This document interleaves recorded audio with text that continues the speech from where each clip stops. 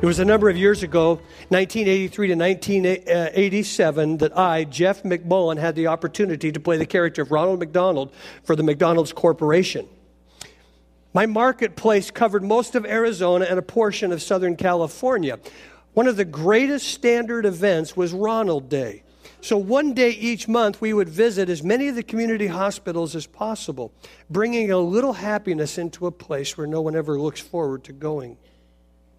I was very proud to be able to make a difference for children and adults who were experiencing some really down time.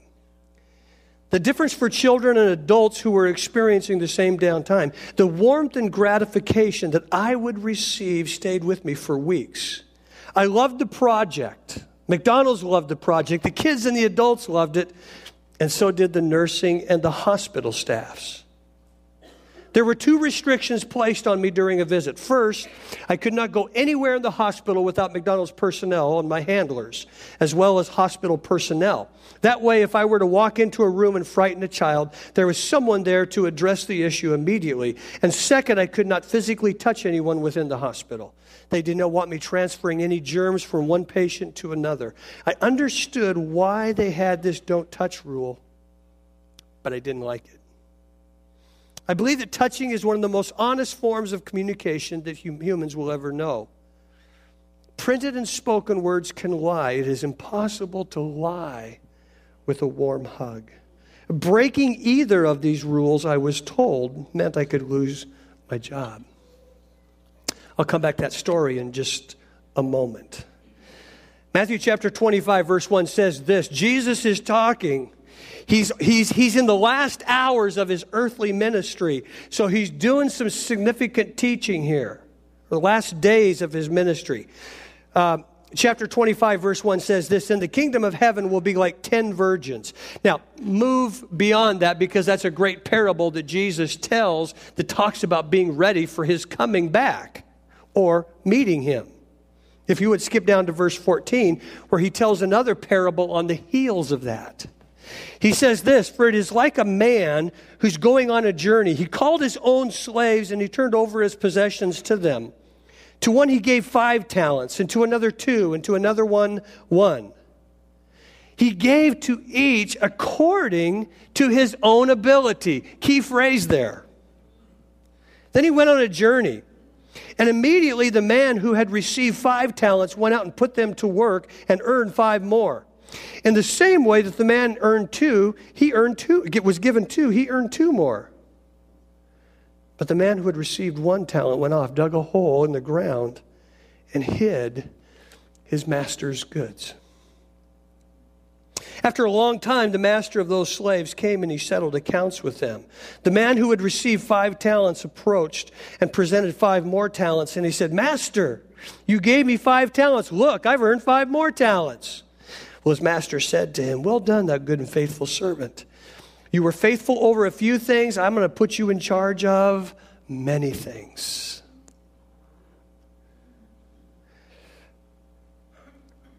His master said to, "Master, you gave me 5 talents. Look, I've earned 5 more." His master said to him, "Well done, thou good and faithful servant. I'll put you over many things."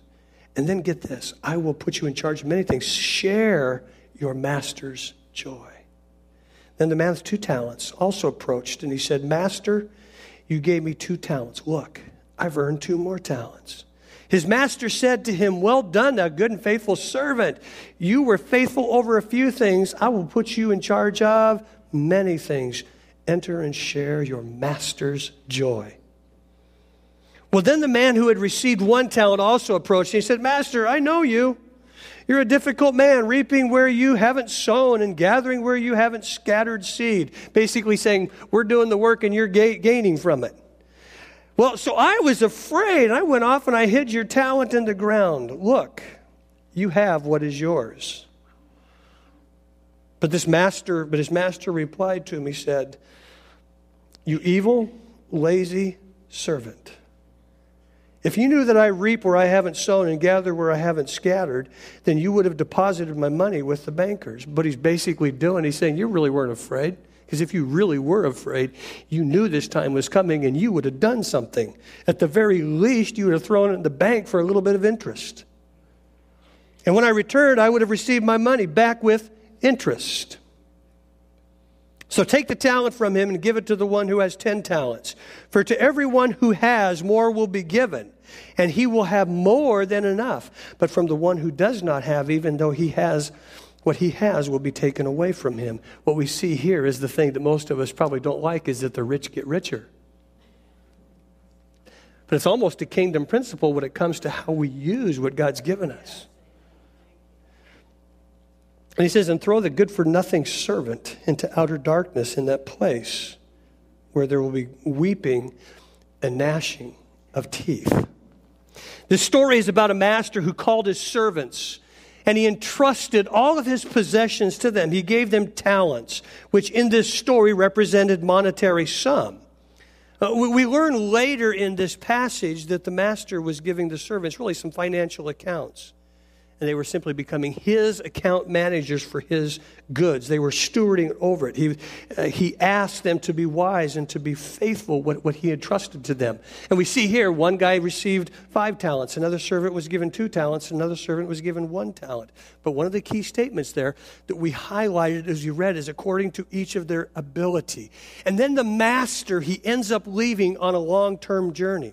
This was a wise and discerning leader, wasn't he? Because he gave each one of these guys what he knew they could handle. He was able to look at their life experience, their track record, their capabilities and gifts, and discern that, okay, this person here, he can handle 5. He didn't give them too much to overwhelm them. He didn't give them too little to under-challenge them. He gave them not necessarily what they thought they could handle, but he gave them what he knew they could handle. There's an interesting scripture. It's in 2 Corinthians chapter 10, verse 13. Paul's talking to the church at Corinth, and he says, listen, God has given me authority over you, and what you need to know is that God has given everybody a lot, a space, an area to live in and to do ministry in and to do life in. And he says, everybody's been given a lot. And Paul says, I live in that lot of life that God's given me. I don't go beyond it. See, so many people in ministry, so many churches, so many pastors, so many individuals in business, you know where they go wrong? Is they get a little greedy, or they get a little bit bigger than where they should be, and they try and go beyond really the circumference of what God has established for them. And they try and do more. See, God knows what every one of us in this room and out in the world can handle. He will never give you too much to do, but he will always challenge you with what he gives you to do.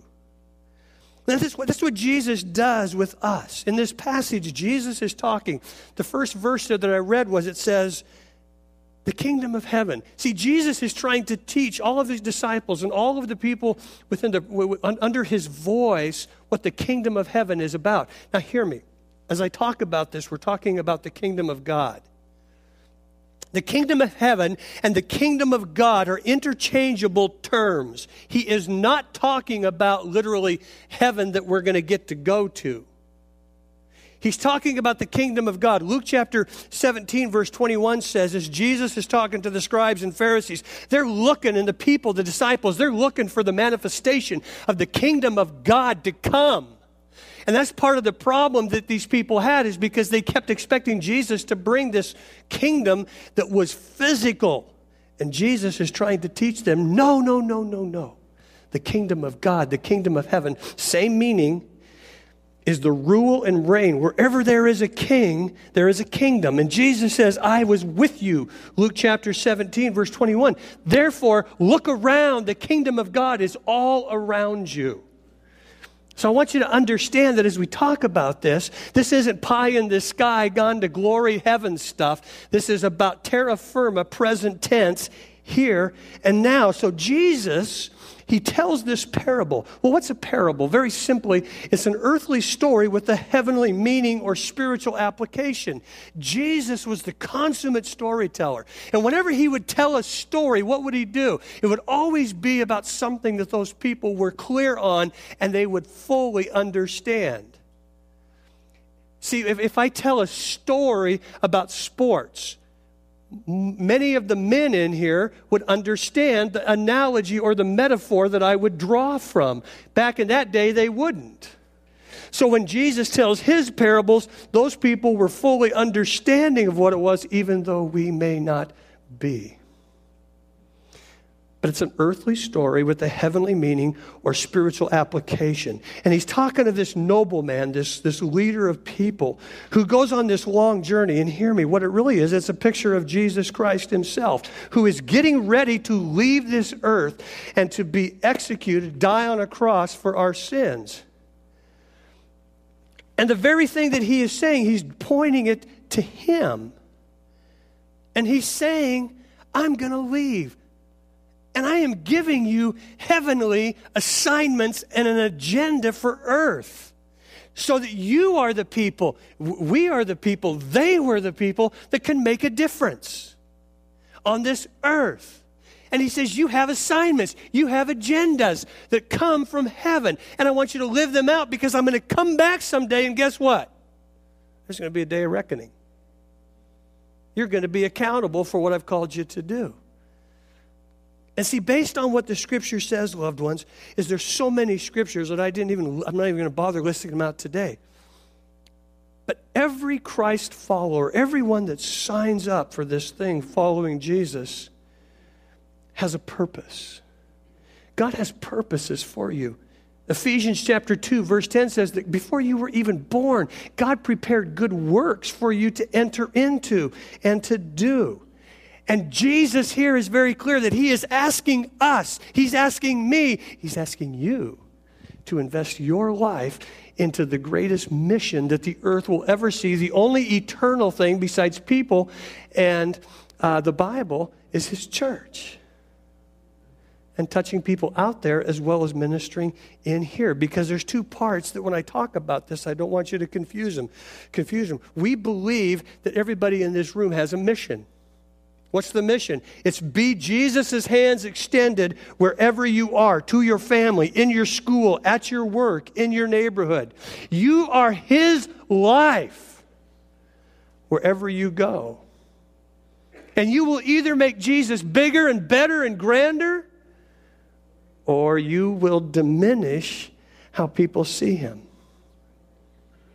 And it happens out there in the commerce of life, where you show Jesus to people. That's your mission. When you leave here today and you go to work tomorrow, you should be getting up in the morning and saying, Lord Jesus, I don't know how, but help me show you to them. And that doesn't mean you stand up on a soapbox, get out your 10-pound Bible and start preaching.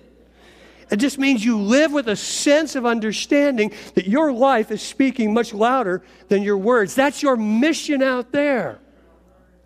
But then there's also ministry in here. It's where you share your giftings and your abilities in the church to serve others, to make this place a place where Christ can work and reach others who need to encounter Jesus. Remember last week when I told our new members that once you come and you become a member, you lose all your privileges? Yeah, you shouldn't be taking the best parking spots. You shouldn't be taking the last cup of coffee. You shouldn't be taking the best seats, which are right here up front, you know. And actually, no, the members probably should because nobody else wants to sit up front. But you lose your privileges because now you're a servant of the Most High God to be able to serve people coming in so they see the life of Jesus being manifest. I remember reading about Corrie ten Boom, who many of us may know, or some of us may know, that she was taken captive and hidden in a home during the Nazi regime and was taken in by a family. And one time she was asked by some news people, she goes, Corrie, how do you stay so humble? You do all these great things for God, and everybody builds you up and blesses you and speaks great words to you. How do you stay so humble?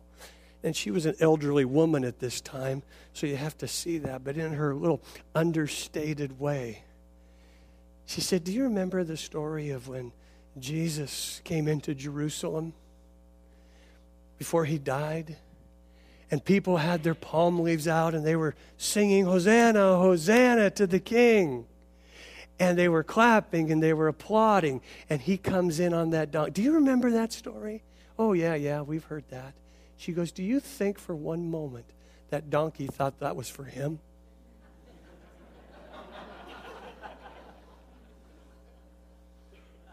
And she said, I know that I am simply a donkey that gets to ride Jesus in to wherever I go. And can I tell you something, loved ones? That's what service is. See, it's not about me. It's not about you. When people come through those doors, the reason we are so strong on serving and taking care of people, it isn't so we're some kind of spiffy, neat church. It's so that we simply make it possible for people to see Jesus, because we're not seen, but we're just helping them come in. And that's our ministry. That's part of what we do. We bring them in. Nowhere in the New Testament is a Christ follower exempt from serving.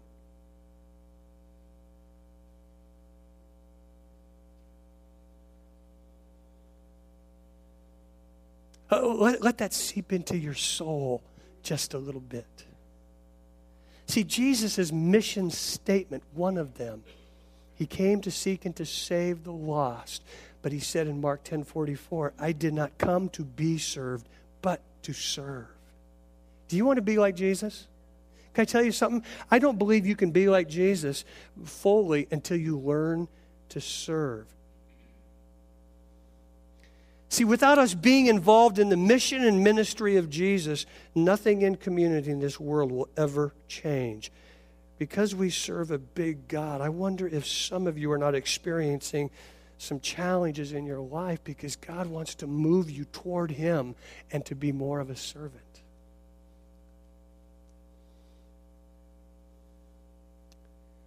How many of us are sitting in here that have maybe been here for years? And we haven't ever done one thing. You haven't utilized what God has deposited into your wonderful life. Well, this manager, he comes and he settles accounts. And we see here that each person was given different amounts, 1 5, 1 2, 1 1. And this spoke of the variety. This speaks, listen, of the variety of gifts and ministries given to each person. Now, there's almost a parallel parable that was told just a couple of days later in Luke chapter 19. It's called the parable of the pounds. Now, what's interesting about this, a lot of the language and a lot of the focus is the same. The key difference is this. This parable that I'm reading about today talks about the distinguishing and amounts of gifts that we are given. In Luke 19, it talks about one thing. The idea is everybody is given one life. Use it. And in that passage in Luke 19, Jesus tells those people as he's talking to them, he says, you do business until I come. It doesn't say it in here, but obviously it is a clear reference as he says, take care of my accounts because I'm coming back, as he's basically saying to them, you do business until I come. See, loved ones, we all have one life. And it's been allotted to us by this great God who fills our lungs physically and spiritually. And he says, I want you to do business until I come. Hear me. Sometimes we forget this. If I said, well, what's the ultimate goal in God's economy for the church and for your life? Most of us would say, well, I think the ultimate goal is that we understand we're sinners, we need Jesus, and Jesus loves us so much he died for us so that we could have a better life here and be in eternity with him. I mean, if we just boiled it down, a lot of us would say that. Can I tell you something? If the ultimate is heaven, then why wouldn't Jesus, when we become Christ followers, just beam us up? I mean, just take us out. Okay, let's get him into heaven before he makes too much of a mess of everything else, you know? No, you know why he does that? Because he's created you for good works, so that you can begin to share his life with other people. That's our purpose. We live for him. So we see this nobleman returns. He gives one guy 5 talents because he was faithful with the 5. The second person was faithful with 2 talents. He gives him 2 more. But this last guy dug a hole. He buried the master's money.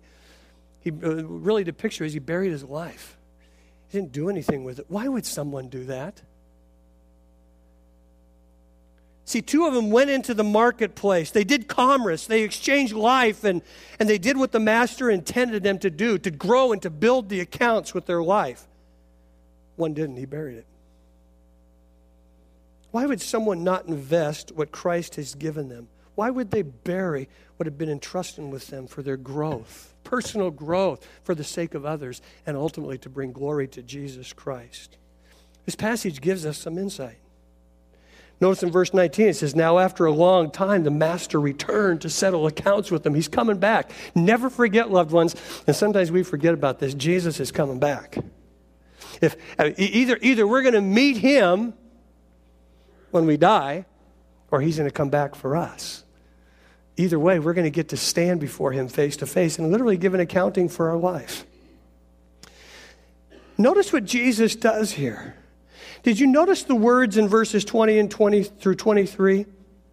They're the same to the 2 servants who were faithful. Exactly the same. Word for word, the same affirmation. What do we learn from that?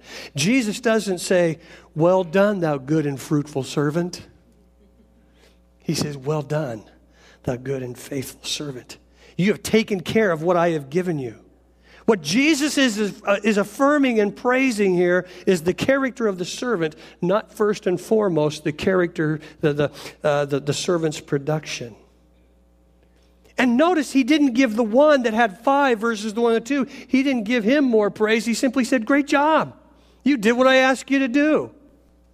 See, both of them were faithful with what God gave them and what they were supposed to do. Now hear me, because I deal with this a lot with churches. Fruit is important. And if something isn't producing fruit, well, then you got to go, well, what's wrong? Because we're called to be fruit bearers, John 15. If we're abiding in Christ, there's going to be fruit.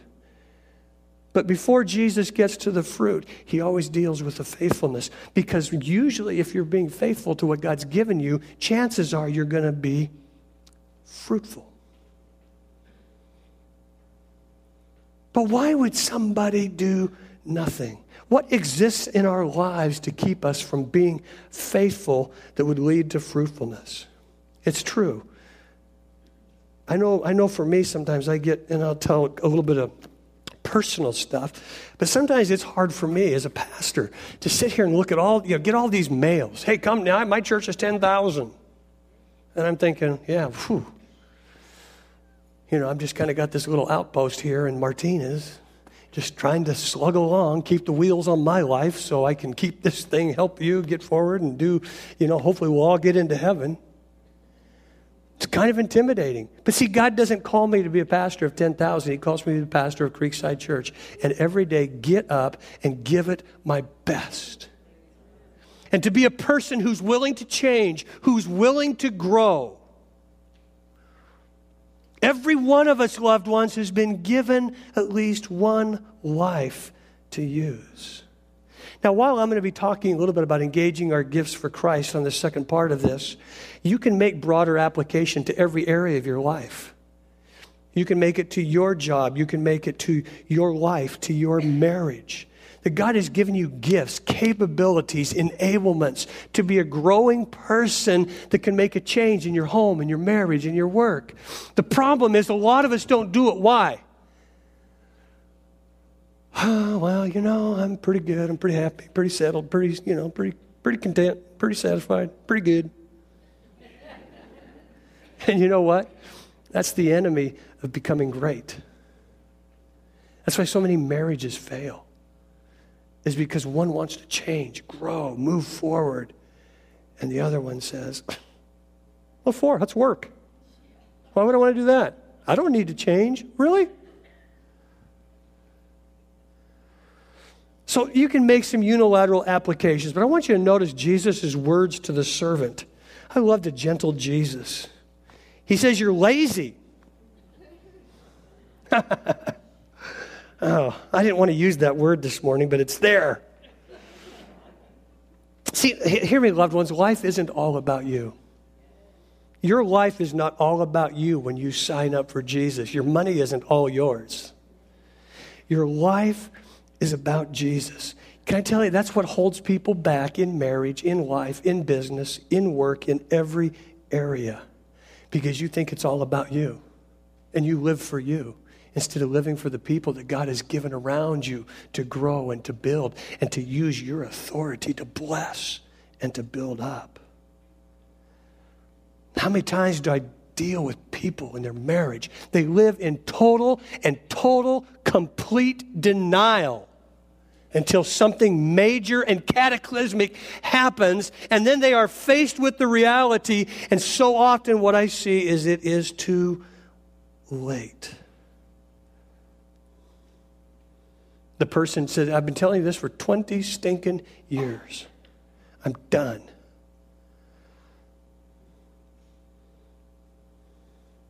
People come to ministry, to church, and really all they do is absorb. But they never engage in the life of what Christ is doing to serve and to use what God has given them, to invest, to serve in the highest stakes game in town.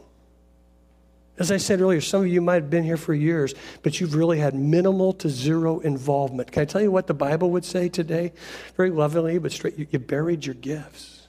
You buried your life. Oh, but Pastor, I do a lot out there. Good. You should be. But you also have a responsibility here. Because whatever we do here, while it is to build up the saints, it's also to be a rest home for the sinner. Or, a hospital for the sinner, not simply a rest home for the saints. Some of you would say, I wonder, well, Pastor, I don't feel like I'm growing. Could you just teach a little deeper? Can I tell you something? Today's about as deep as it gets. You know why? Because, listen, a lot of people are like sponges. What happens when a sponge gets fully absorbed and full?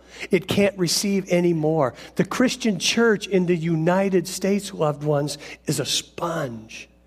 We have so many great teachers and so much great teaching, and we want more. Let me sit around and get more teaching. Can I tell you what the two things that would be the most important thing for you to do personally? Number one, set up your own devotional life where you're hearing from God, number one. And then number two, you find a way to serve and to give of your life. Because some of us just simply need to be wrung out so God can refill us. That's why you'll hear it all the time around here. At Creekside, our sending and serving capacity is much more important than our seating capacity. And I'll just tell you, if you don't know this, there's a lot of better preachers in this East Bay than me. And if you want really great preaching, go. I release you. I'm not that good. But I will challenge you to hear the word and then to do something with it. Because listen, I want a big church. I want a bigger church. Not because I want, big church. Because I want people that are growing so that as we start churches, we can send more people out and start with great churches that are already established because of great people that are doing what God is speaking to them. Oh, Pastor, you're so humble. No, I'm not. I know, can I tell you what? I'm a gift and a half person. I know that. And I can live with that for the first time in my life in about the last 5 years. I'm good with that. Because what happens is if you don't understand how God's gifted you and you can become comfortable in who you are in Christ Jesus, he says this, not only will laziness be an issue, but you'll live in fear. Jesus knows something that I hear so often from people about ministry. I'm afraid I'll fail. I'm fearful. What if someone asks a question, I can't answer it?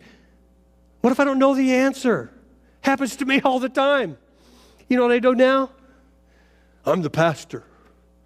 I don't know, but I'll try and find out for you, okay? Give me about, a couple days.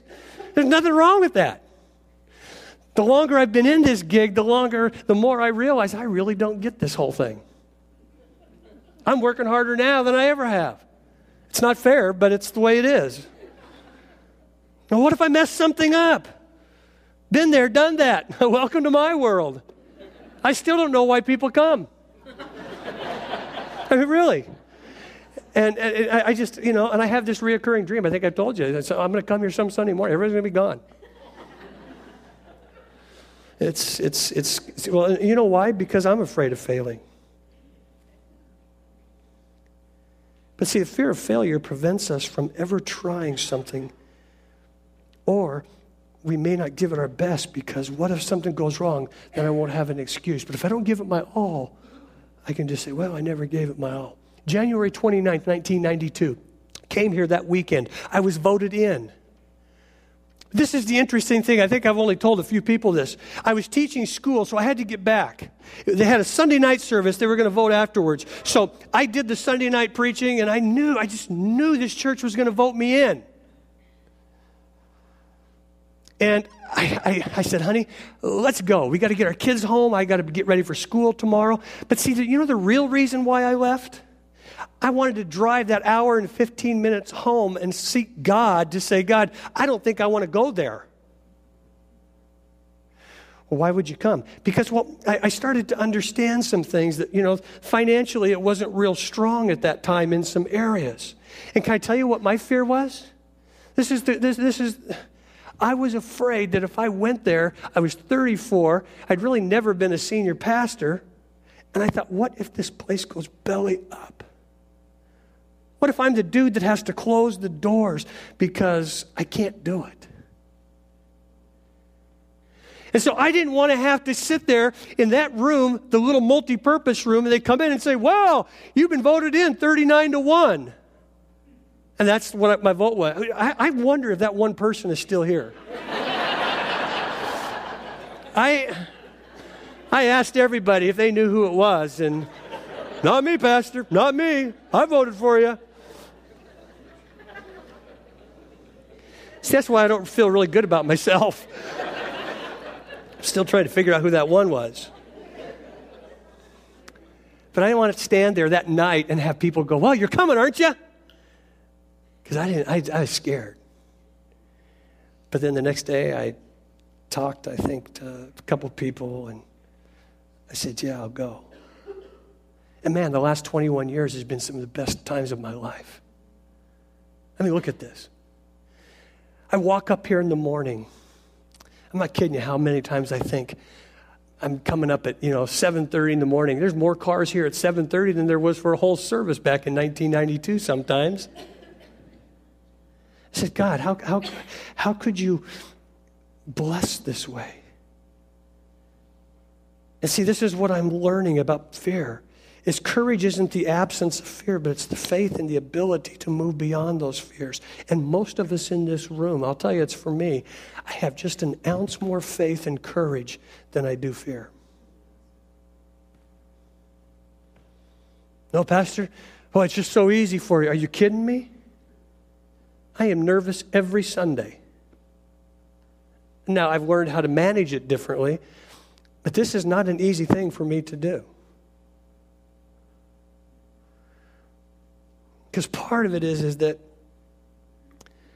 it's been a lifelong issue for me. I grew up with a lot of fears around my inadequacies because of a lack of parenting, not having a mother for most of my life. Didn't have a strong father figure at all. He was seldom there. I basically, in many ways, raised myself.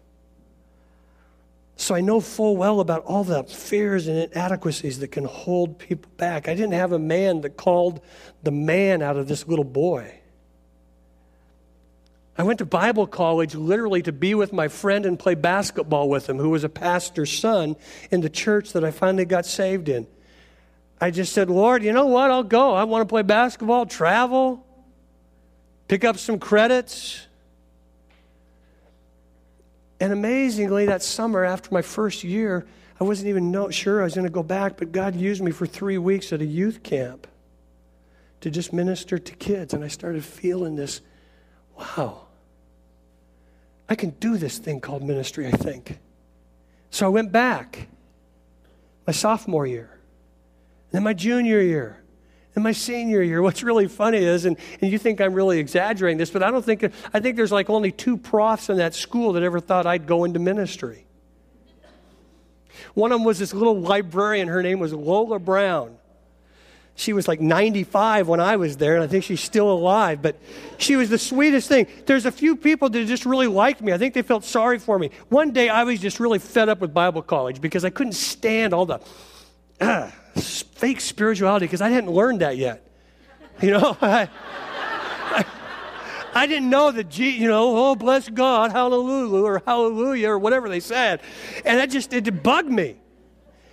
And I was just tired of it. I was going to quit. And I'm walking out of the library, and Lola Brown, she comes up to me, and she just looks at me. She's about 4'1", and she looks at me and goes, Terry, I just can't wait to see what God's going to do with you in ministry. And I go eat a bag of worms, No, I didn't say that. I really loved her. I just thought it. Because I thought, something, this is really weird to me. Because I had just come from kind of getting saved in a church, and I didn't know all the junk that is, quote, supposed to be spiritual stuff. And so I would sit in the back row in chapels, and I did really good in my studies, but nobody saw me up there hopping and hollering and jumping around and doing all the spiritual stuff. And what's interesting is most of the professors just thought I was there to play basketball. Well, that's what got me there. But that little bit of talent or gift that I had, guess what? God used that to get me through. And this may sound braggy, maybe it is, but I was the first guy hired in my class. As a matter of fact, I am the only person that in my starting and graduating class that's still in full-time ministry, and I would have been the least likely to succeed. Can I tell you something? It's because of God. It's because Jesus said, for whatever reason, I'm going to take this kid and I'm going to break through his fears. I'm going to break through the fears that he had growing up, thinking he could never stand in front of people, other than maybe a classroom of 30 students. And somehow I'm going to give him this ability, this divine enablement. I'm going to call it out of him if nobody else did. See, some of us loved ones, we live with the fear of failure, and it can prevent people from investing in what God's given you. You hide your talent, you bury it. Some of us, it's the fear of rejection. Can do the same thing. I hate being rejected.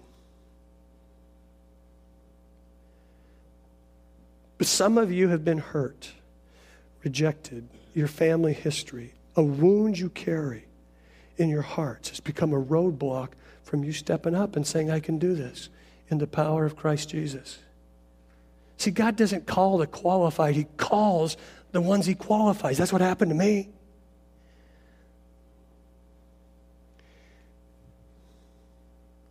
Some of us have fear of intimacy. I've known people who have wanted relationships so bad, but then when they get involved in a relationship, they don't share their true selves because of fear of getting close and being rejected and hurt. So what do? It becomes a self-fulfilling prophecy. Their greatest fear of being alone happens because they can't get close to people. Same thing in the church. That's why some people have a hard time with tables. They want to come in, and they want to get out as quickly as they can. And hear me, loved ones, Jesus never saw church that way.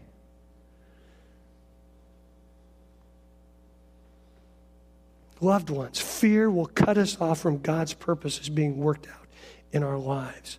And listen, I just want to tell you, some of you need to step up and step out and risk, because God's blessed you with a lot more than you ever thought you had.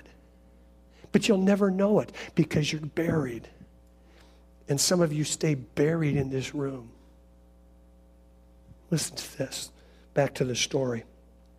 Toward the end of my 4th year of Ronald days, I was heading down a hallway after a long day in grease paint, and on my way home when I heard this little voice, Ronald, Ronald. I stopped, and the little voice was coming through a half-open door. I pushed the door open and saw a young boy about 5 years old. He was lying in his daddy's arms. He was hooked up to more medical equipment than I'd ever seen. His mommy was on the other side, along with grandma, grandpa, and the nurse attending to the equipment. I knew by the feeling in the room that the situation was grave. I asked the little boy his name. He told me it was Billy. And I entertained him briefly doing my Ronald McDonald stuff. And as I stepped back to say goodbye, I asked Billy if there was anything else that I could do for him. And he looked at me and he said, "Ronald, would you hold me?" Such a simple request. But what ran through my mind was that if I touched him, I could lose my job. So I told Billy that I could not do that right now. But I suggested that he and I color a picture. So upon completing a wonderful piece of art that we were both so very proud of, Billy again asked me to hold him. By this time, my heart was screaming, "Yes, do it." But my mind was screaming louder, "No, you're going to lose your job." The second time that Billy asked me, I had to ponder, why could I not grant the simple request of a little boy who probably would not be going home?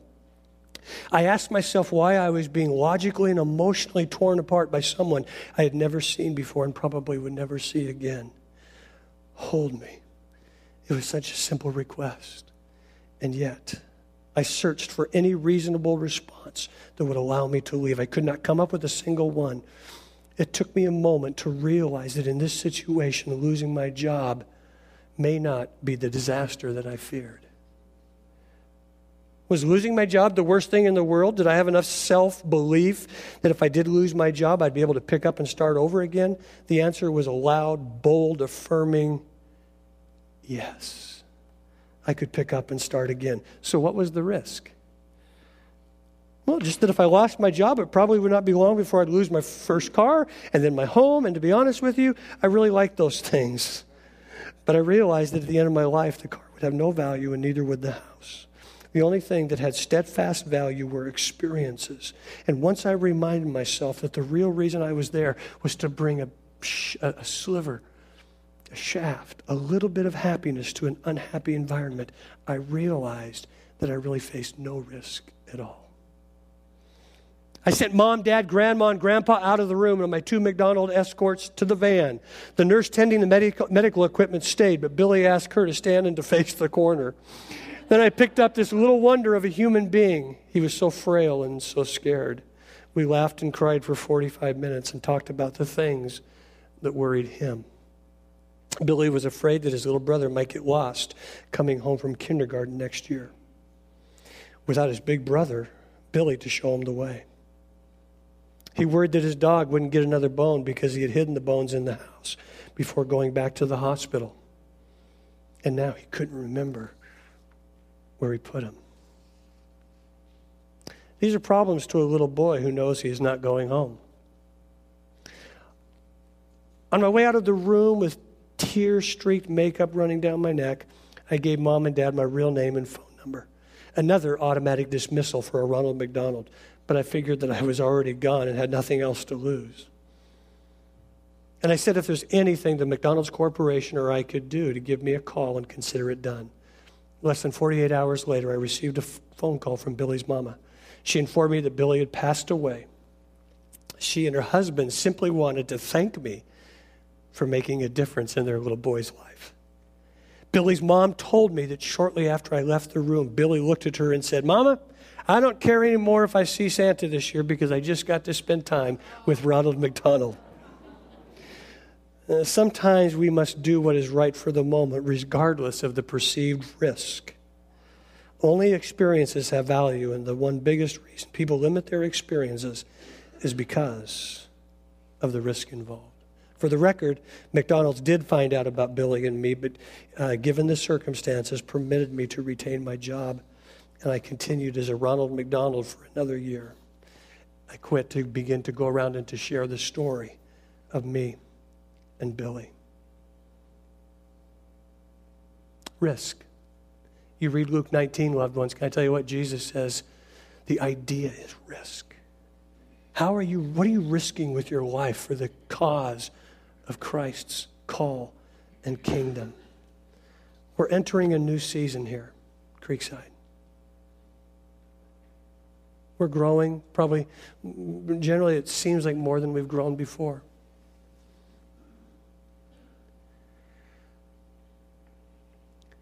God always calls us to a higher calling, His. And I want to challenge every one of you today, loved ones, that God has given you a gifting. And some of you are burying it. Let me close with three things, and I got to get you out of here. Go back to the text. Number one, when you serve, you'll get to experience the joy of Jesus in your life. We're not referring to heaven one day. We're referring to it right now. Notice what the Scripture says. Enter into the joy of your master. It's not about happiness based on outward experiences. It's about joy that comes from serving the life of Christ. Psalm 16:11 says there is joy in God's presence, and in His right hand are pleasures forever. When you serve Christ, guess what? It will bring joy to your life. I've told this story 3 or 4 times. I read in Psychology Today years ago, and I got to tell you again. They say that one of the reasons that there's, and I don't want to be simplistic here, but one reason, not the reason, one reason that people suffer so much depression in the United States today is because of our busy lives, and we're so self-centered, self-focused, and self-set on things. Decades ago, people used to can together. They used to raise barns together. They used to do meals together. They used to do life together. They used to serve together. That doesn't happen anymore. And this article in Psychology Today said that the reason that that we cannot experience the joy that a lot of our ancestors experienced because of the way they served one another. And it says when you serve, literally there's an endorphin that is released in your mind. And most of us understand that. When you've served and done something, you may be tired, you may be burned out, but you leave and you go, wow, I feel good about that. Well, that's Psychology Today. God's Word says you'll experience joy in the Master. Secondly, this is the way to go deeper. He says, you have been faithful with a few things, I will put you in charge of many things. In other words, because you've been faithful with the tasks I've given you, I will increase your leadership, your measure of responsibility, and your spiritual authority for the sake of building others up. See, people say, I want to go deeper in the things of God. And we believe that it happens when we become more knowledgeable of the Bible, and that is important. But see, James brings us back and he says, be a hearer and then be a doer. Most of us, not everybody in this room, but most of us, we have a lot more knowledge than we do. Our knowledge far exceeds how we live.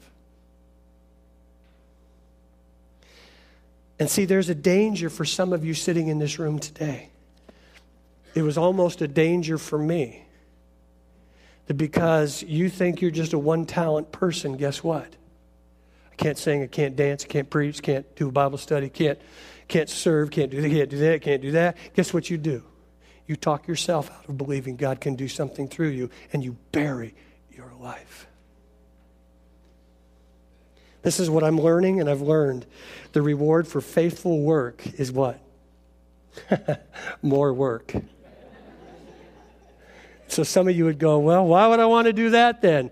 Because it's for Christ, the one who gave his all for you.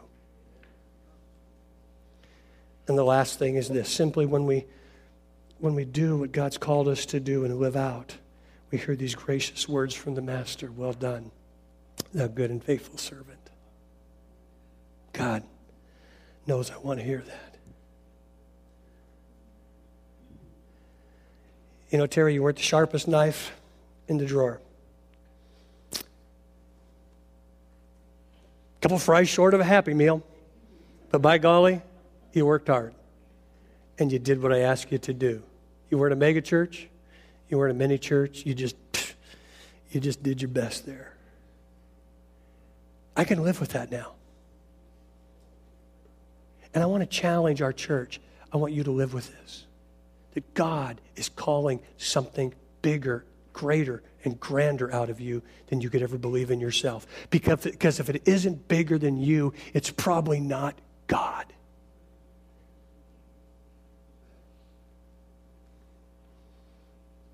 And I'm a pretty good example of that. So don't give me your excuses. Would you stand with me? I don't have any fancy ending. We're over time, just with all this stuff going this morning. No apology other than this. I want you to look at me just as we close. Would you look at me, please? I know there's people here, you've been burned out in ministry, and I honor that.